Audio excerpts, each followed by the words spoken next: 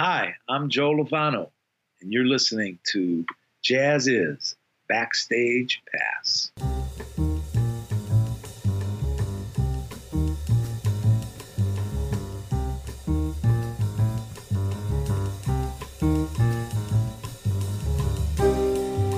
And I'm your host, Brian Zimmerman. Today's interview is with saxophonist Joe Lovano. He may be best known for his outstanding albums on the label Blue Note Records, which he's called home since the release of Landmarks in 1991. But he's also been a vital presence on the German label ECM. It's a relationship that stems back to 1981, when Lovano first appeared on drummer Paul Motian's album Psalm. He would go on to perform on albums by ECM luminaries like John Abercrombie, Steve Kuhn, and Mark Johnson. But to this point, he has never recorded an ECM album under his own name. That will all change on January 25th, when ECM releases Trio Tapestry, a new album featuring Lovano in the leader role alongside pianist Marilyn Crispell and drummer Carmen Castaldi. The music is informed by Lovano's passion for the 12-tone technique, a method for composing that involves using a series of all 12 musical tones to avoid the predominance of a single key. Further influences include Lovano's love for world music and jazz. Listeners will hear him play a new reed instrument, the Hungarian torrogato, and once again he'll be playing his beloved gongs, which he says allows him to create parallel key centers while improvising. We spoke to Lovano about the release of the new album and its significance in his discography. Let's get started.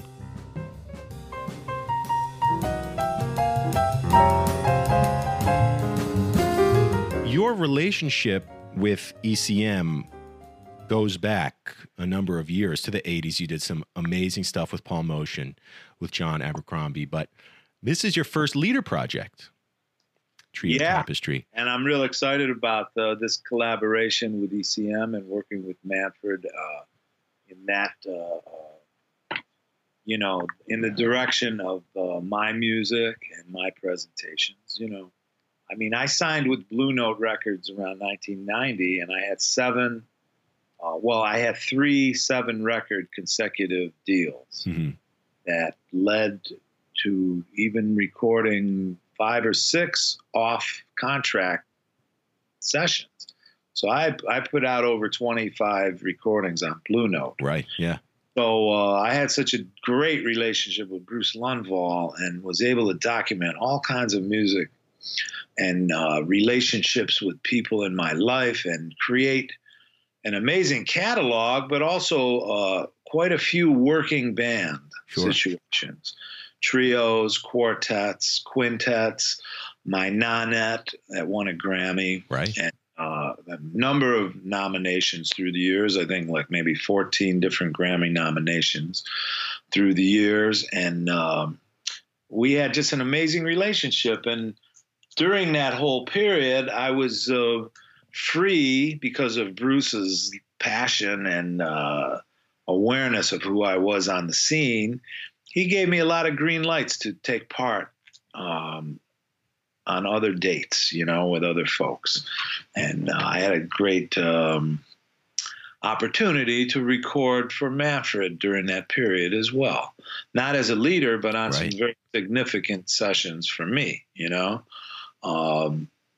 My first day with ECM was with Paul Motian, 1981. The record Psalm, the Paul Motian Band, which was a quintet with Billy Drews and Ed Schuller, along with Bill Frisell and myself and Paul. And then documenting the trio with Bill and I and Paul through the years in the 80s was really some amazing, beautiful music. And Bill and I played with Paul for 30 years, from 81 till he passed in 2011, Yeah. And I know he was a major influence on you. In the world of music, Paul and that whole crowd. Yeah. Ornette Coleman's crowd, Bill Evans' crowd, the masters in modern jazz are all of my influences, and coming to New York in the mid 70s and having an opportunity to be heard and play and share the music with with the masters like that, really, not only set me up, it just gave me a strong foundation to build my whole conception about improvisation and what it really means to create music within the music. I love that phrase. I came across that phrase in your description of the album in the press notes, and I thought it was so beautiful. I want you to elaborate on that a little bit more, because it stuck out to me. It struck me, making music within the music. What does that mean to you? And how would you express that to a curious listener? Well, it's taking the information and the material at hand, embracing all aspects of the harmonic rhythmic tapestry, which is trio tapestry. That's the concept behind this trio and that way of playing.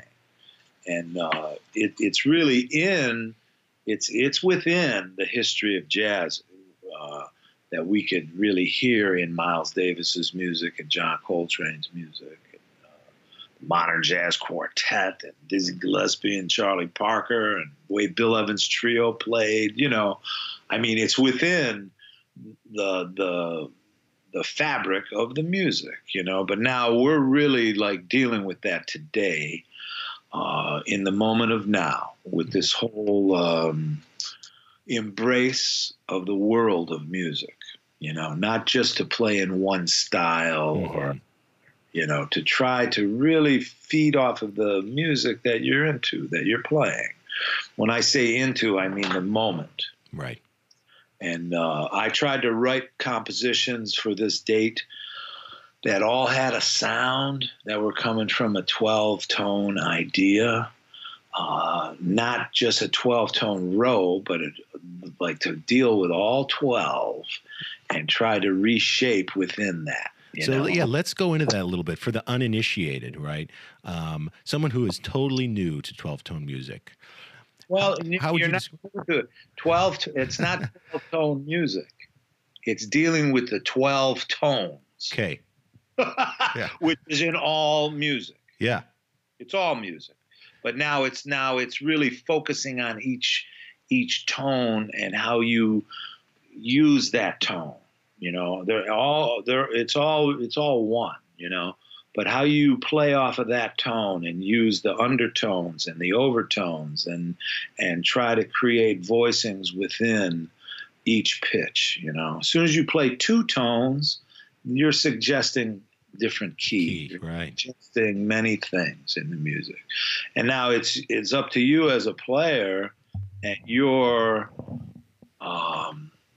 approach to be able to create within that, And that's what I mean about creating music within the music, is to take a line, a melodic phrase, and to turn it inside out and have it as your foundation and your basis of your idea, but then it's just a seed, right, to build off of, and it's all about listening.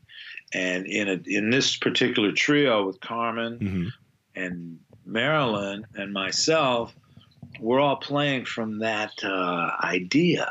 So we're inside each other's music, and Carmen plays the drums. He doesn't just play the drums as a drum set. The bass drum is an instrument. It's its own thing. Yeah. The cymbals are instruments. The hi-hat's an instrument. So he has the range of a piano. And Marilyn is playing the piano. I'm playing the tenor saxophone and gongs, accompanying myself at times with tones and pitches. It's like my gongs are like the left hand of the piano. And the tenor saxophone is the right hand of the piano, if you look at it like that.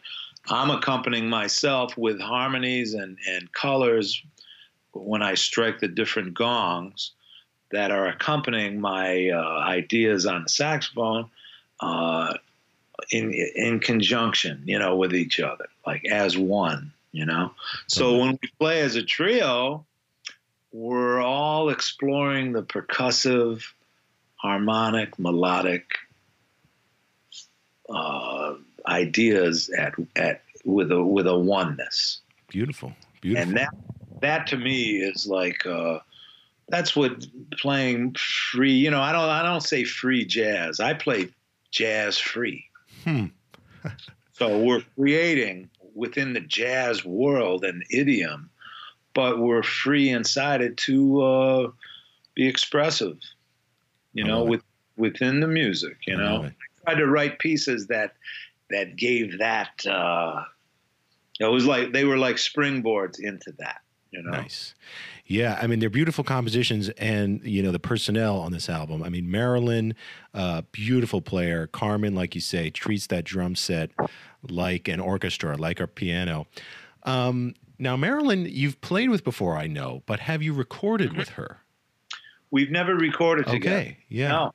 So tell me about the decision to reach out to her for this, your first ECM Leader recording.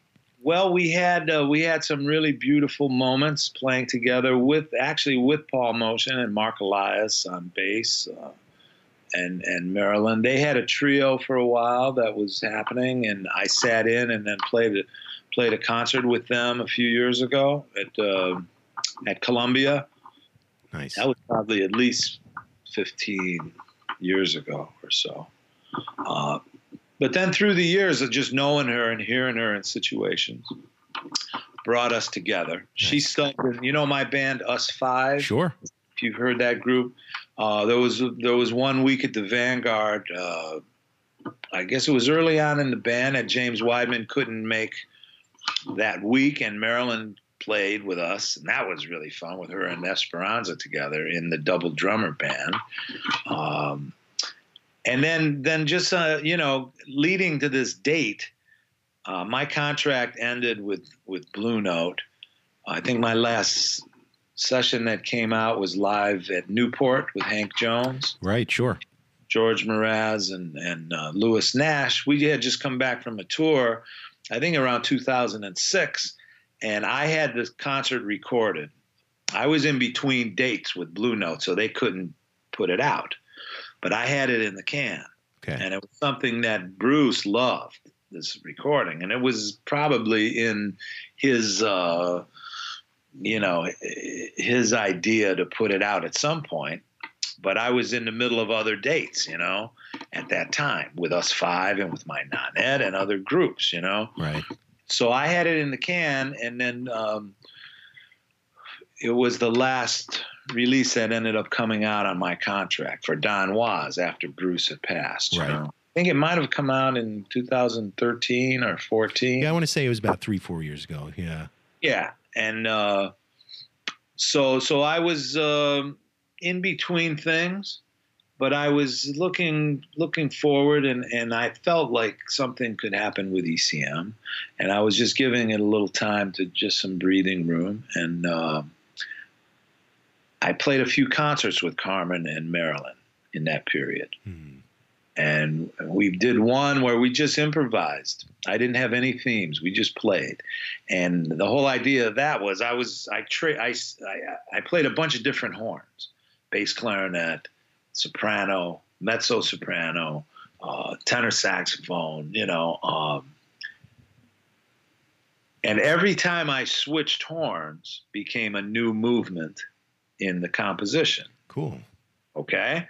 So we had a couple of really beautiful concerts, and I put a little something together from it and sent it to Manfred just to hear some music, you know? Yeah. To hear some things I was doing, with an idea of doing a trio session with Carmen and Marilyn, you know? And Marilyn lives in Woodstock, New York, near me, and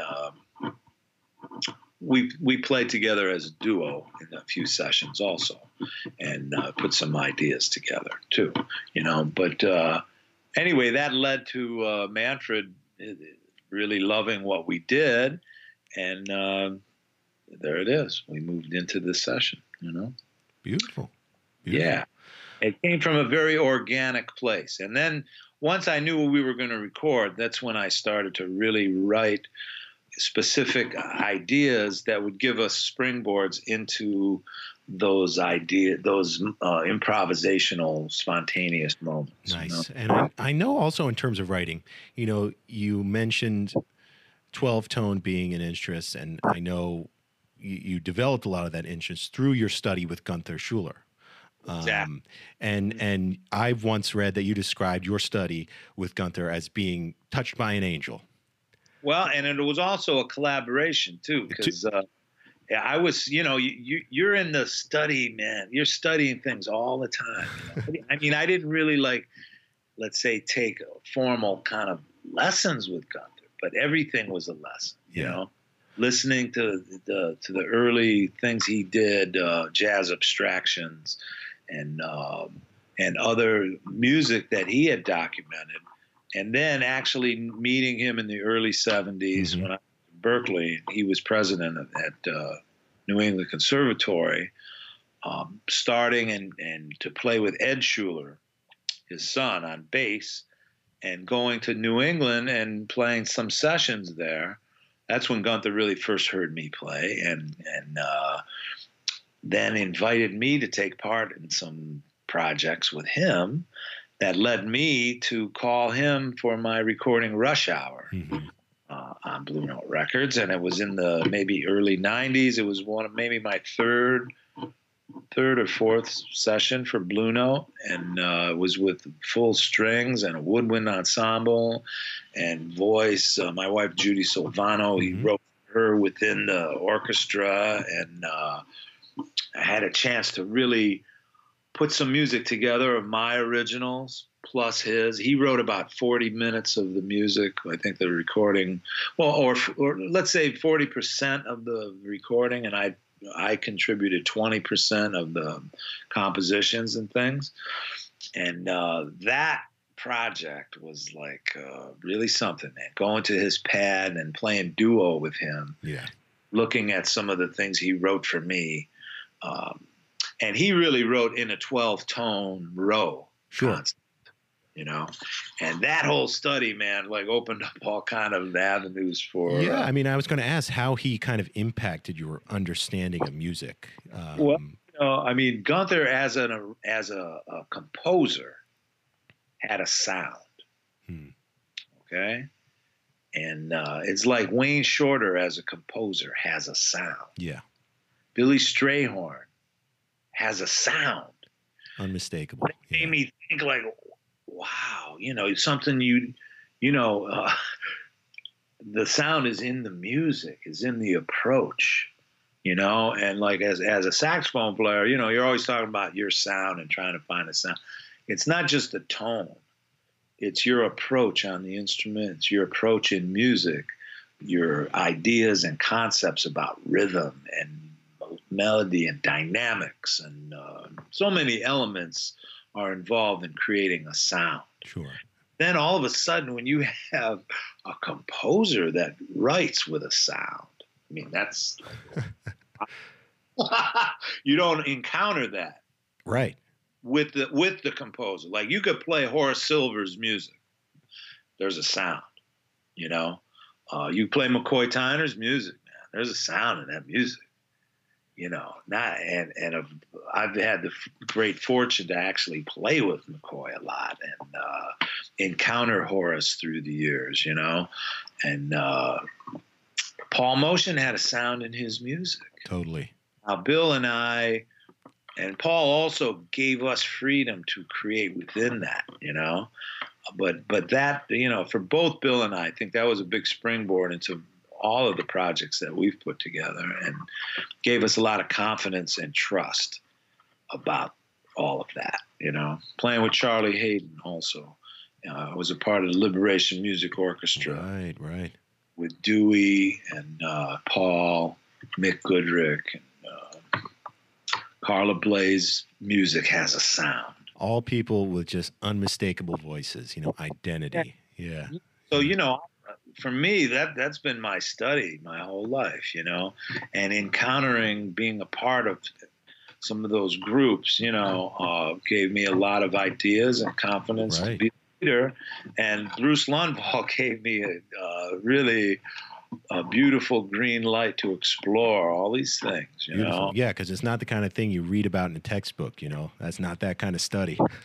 Exactly. Yeah. And it's what I try to bring when I address a forum of students, those ideas. And Manfred was someone for me that really embraces all of that, you know. And I always felt it was a matter of time that I was going to collaborate and do something with ECM.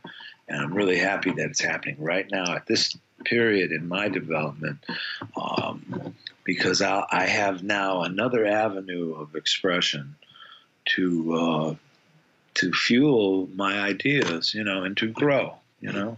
It's a growing experience when you play with different folks like that. Yeah, well, we're certainly glad that you connected with ECM. It's a beautiful record. I just have just a few more follow-ups, you know, pertaining to the record itself.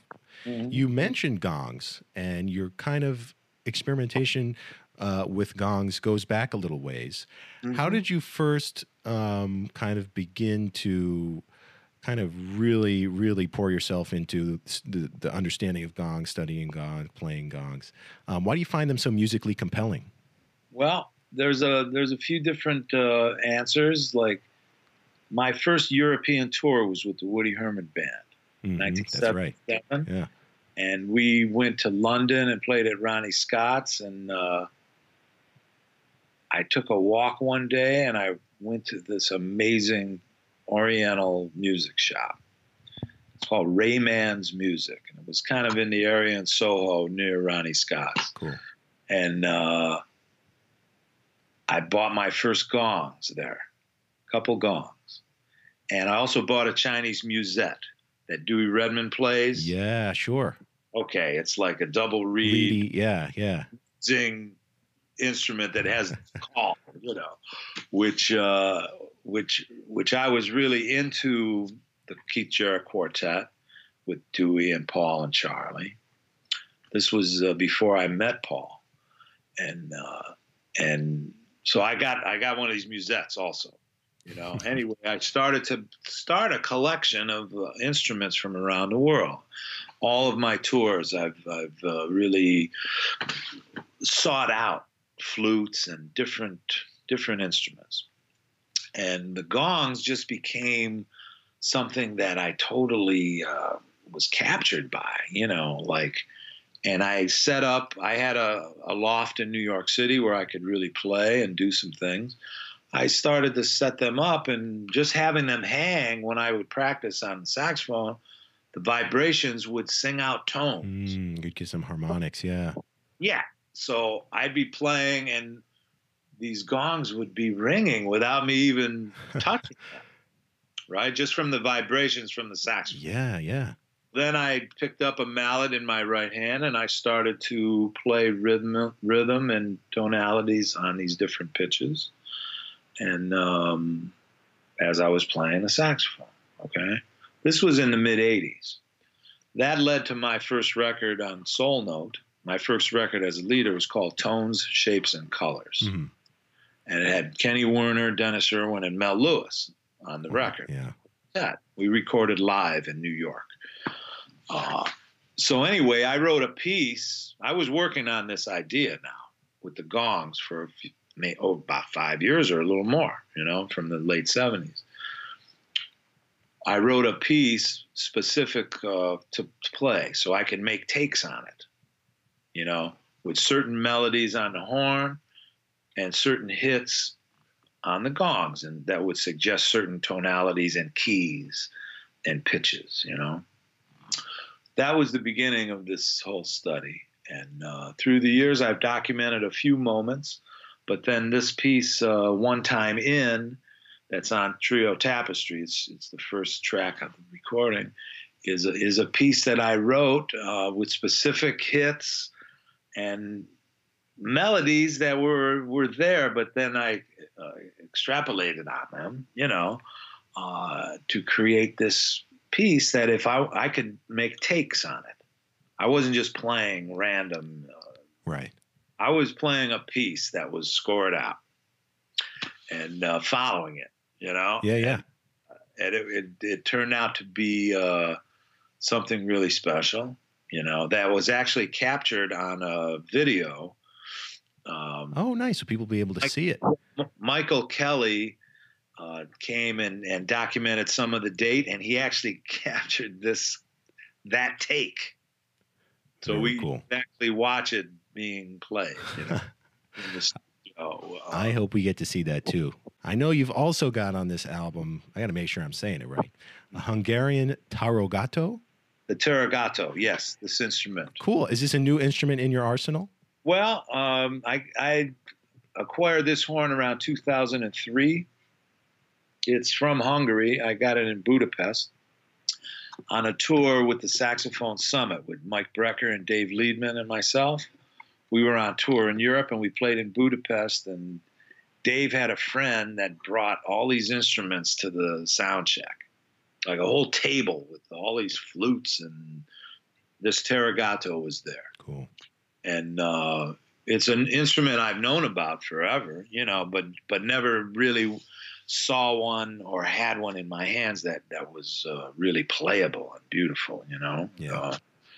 They stopped manufacturing these at the beginning of World War II, in the early 40s. The factories were burnt down, and that was it. But it's a folk instrument in a way. It's half clarinet and half saxophone. So your left hand is like a saxophone fingering. The right hand is Albert System clarinet. And it's like a soprano in range. Right, okay. It looks like a wooden soprano. Comes apart like a clarinet with open holes. Sure. Okay? Wow. A few little keys. My horn is from the late 30s. And it's just a beautiful, magical horn, man. Yeah, it's got a very cool sound. Oh, man, the gypsies in Romania and Hungary and, the eastern countries, that's an important sound in the music. The music that Bartok heard as a kid and all that was on tarogato. Coming out of the gypsies, the way they played, man. It's amazing. And through the years, there's been some folks that have played. Peter Brotzman plays one. Charles Lloyd has been playing and expressing some beautiful music on it. So I've been studying this horn since then. 2003, I think, is when that tour was. Very cool.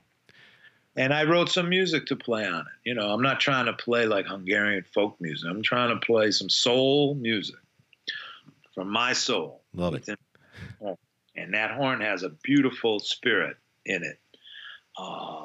Just the way it's made, with the open holes, and you can bend tones and do different things on it, Very expressive. Yeah, and you just sound magnificent on it.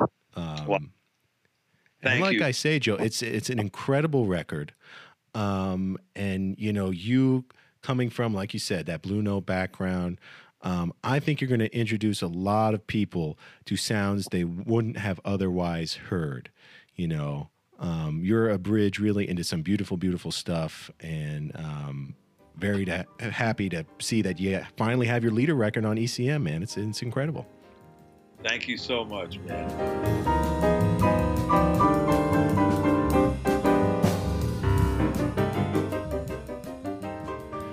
Thanks to Joe Lovano for taking part in this conversation, and also to Tina Pelican from ECM, who made this interview possible.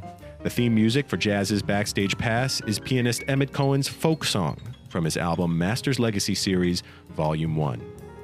To hear more episodes of Jazz's Backstage Pass, visit jazzes.com/podcast.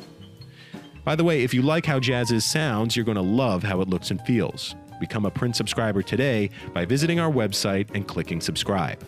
Thanks for listening, everyone. We'll see you next time.